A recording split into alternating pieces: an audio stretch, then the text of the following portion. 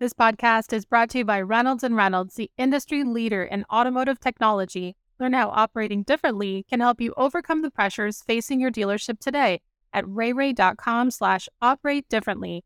That's REYREY.com/operate-differently. Want to dive deeper into the topics you hear about on Daily Drive? We're offering listeners a special offer, 20% off a 1-year Automotive News digital subscription. That gets you access to all of our news, information, and analysis made for automotive industry leaders like you. Go to autonews.com/Daily Drive promo to redeem. Welcome to Daily Drive for Tuesday, September 5th, 2023. I'm Jamie Butters, Executive Editor of Automotive News here in Detroit. And I'm Kellen Walker in Las Vegas. Today on the show, a survey ranks CEO compensation at automotive companies. The leaders who top the list coming up. We'll tell you about the impact a potential UAW strike could have on companies that rely on Detroit 3 supply chains. And an automaker plans to turn trash into material for its EVs. Plus, we'll preview next week's battery show in Novi and talk about why the discussions there will provide an important view into the industry's future. Without the batteries, without the infrastructure, it's very, very hard to have a discussion about, the consumer, the product, and what that market's going to look like in 5 to 6 years. Let's run through all the news you need to know to keep up in the auto industry.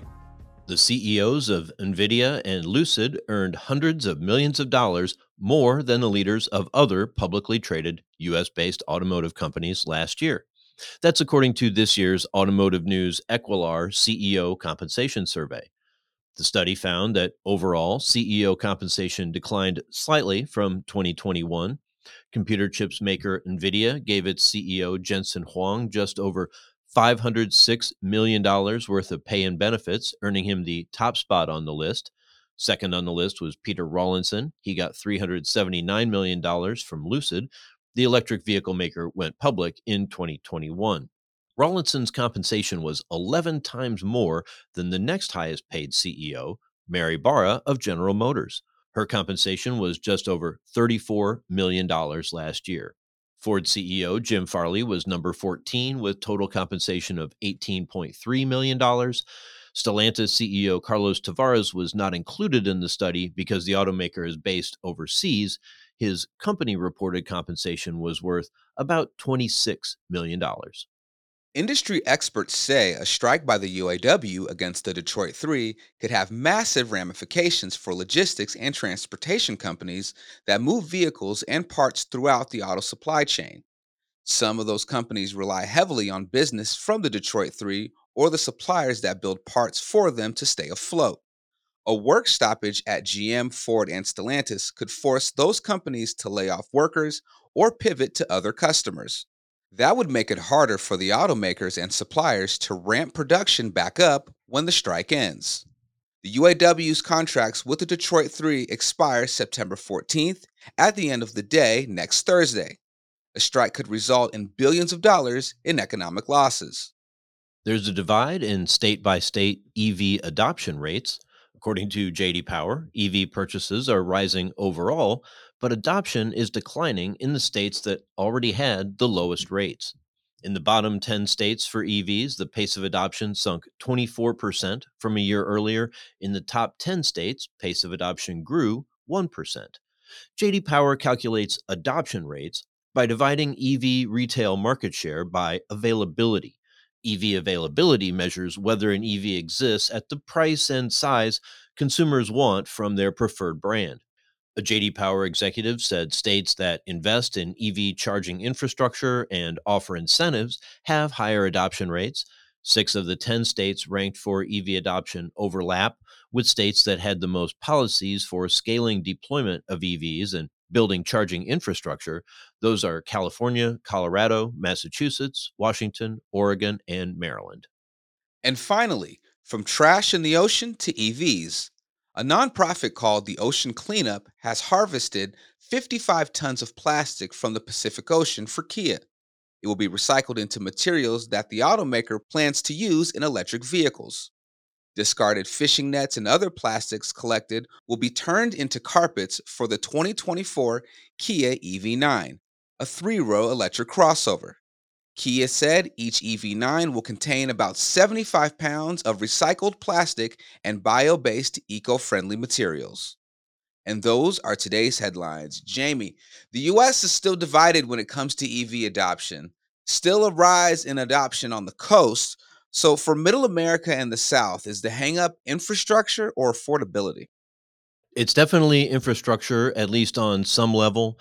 One thing that's interesting about this analysis from JD Power, it kind of takes the affordability off the table because the use of availability kind of means that it has to be a vehicle that would match or compete in a pretty legitimate way with the gas vehicles already on the road. So, $100,000 pickup, unless you're already in the market for $100,000 pickups, isn't really a case of availability, not for very many people. But now that we're seeing a lot more, compact crossovers, even talk about soon the 3-row electric crossovers, we're starting to cover more of the market at some more competitive prices. So you see when the prices get competitive and there's more availability, the states that really like EVs, that have the good infrastructure, people are picking them up. And the ones that don't have them, they're just not. That totally makes sense. Coming up, Martin French of Barrel Strategy Advisors USA joins the show to talk about next week's battery show. That's next on Daily Drive. The auto industry's shift to carbon neutrality is here and it's accelerating. But is it enough? This is a moral imperative, an economic imperative, a moment of peril, but also a moment of extraordinary possibilities. No more hesitancy, no more excuses, no more waiting for the others to move first. There is simply no more time for that. Driving to Zero is a new podcast series from Automotive News that looks at the auto industry's roadmap to carbon neutrality. We take a big picture look at the environmental, political, and social trends pushing the move toward a greener future. And we pull back the curtain on how these decisions are being made at the highest levels. My team and I went to each car company separately. We sat down and we said, what can you do? What you cannot do? How much time you need? How much it's going to cost you?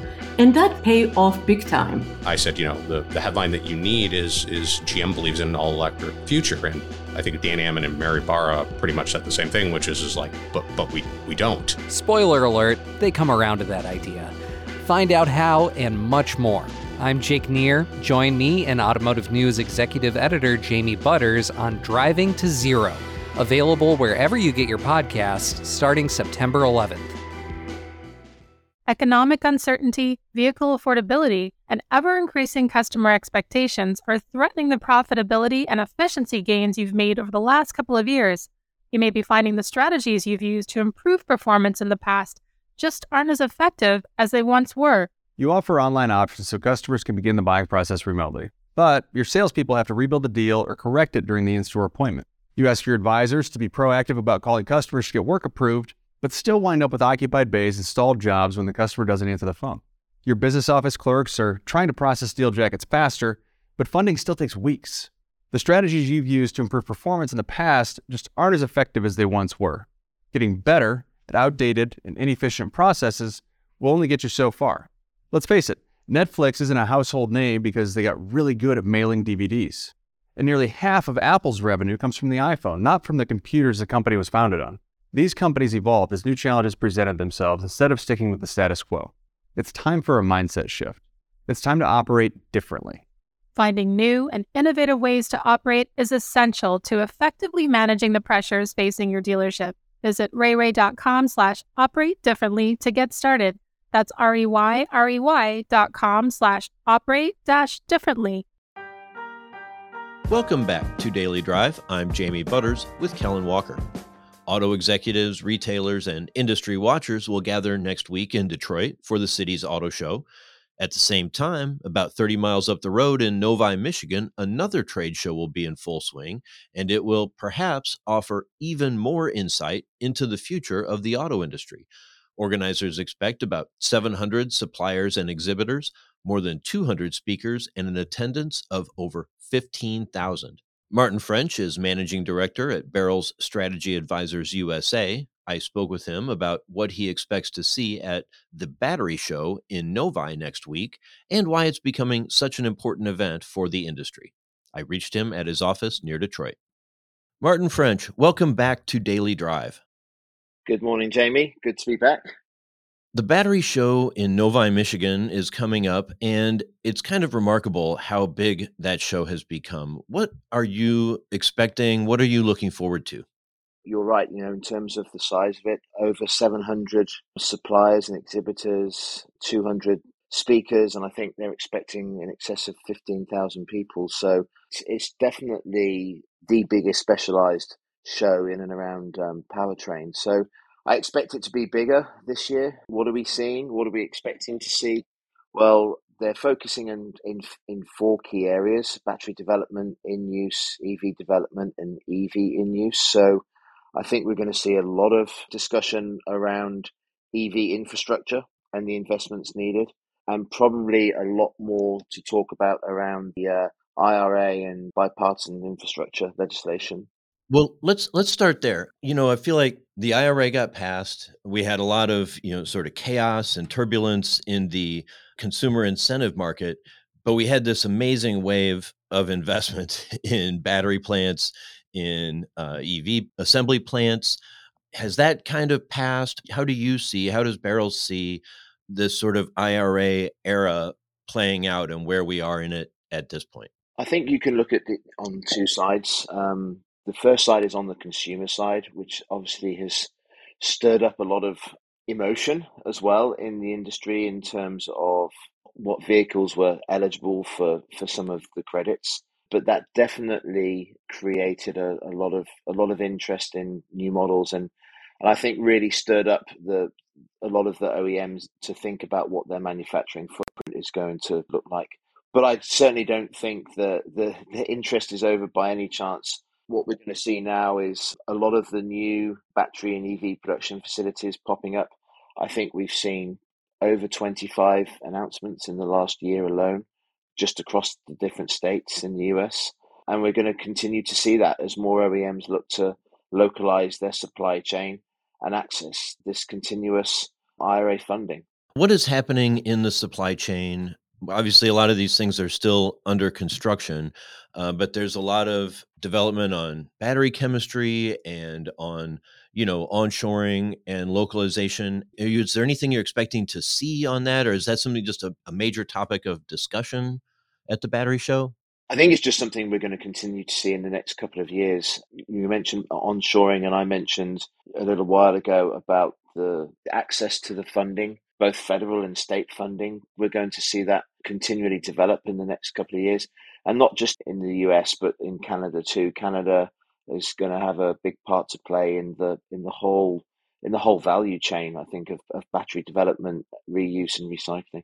Mention reuse and recycling. I know you're very interested in the circular economy. Are there new developments happening in that space, or what's the thinking there?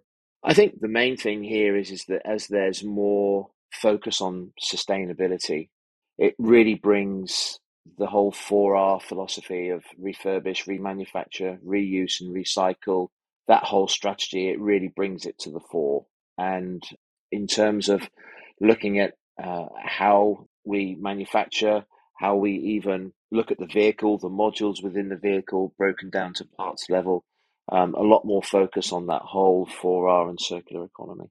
Does the North American auto industry pay enough attention to recycling? It is now, and I think we're certainly going to see that with a lot of interest in the battery show, not just the startups that have been able to raise hundreds of millions and billions in the last couple of years, but we will see it in the battery show. But in general, we as a country here in the United States, we're certainly not paying enough attention to the recycling and the sustainability part of it. It's something that we've seen a lot more in the last year to 18 months, and I expect that we will see more of that in the coming months and years. Yeah, the value and the potential of these batteries has focused the mind a bit on the on the opportunity around recycling.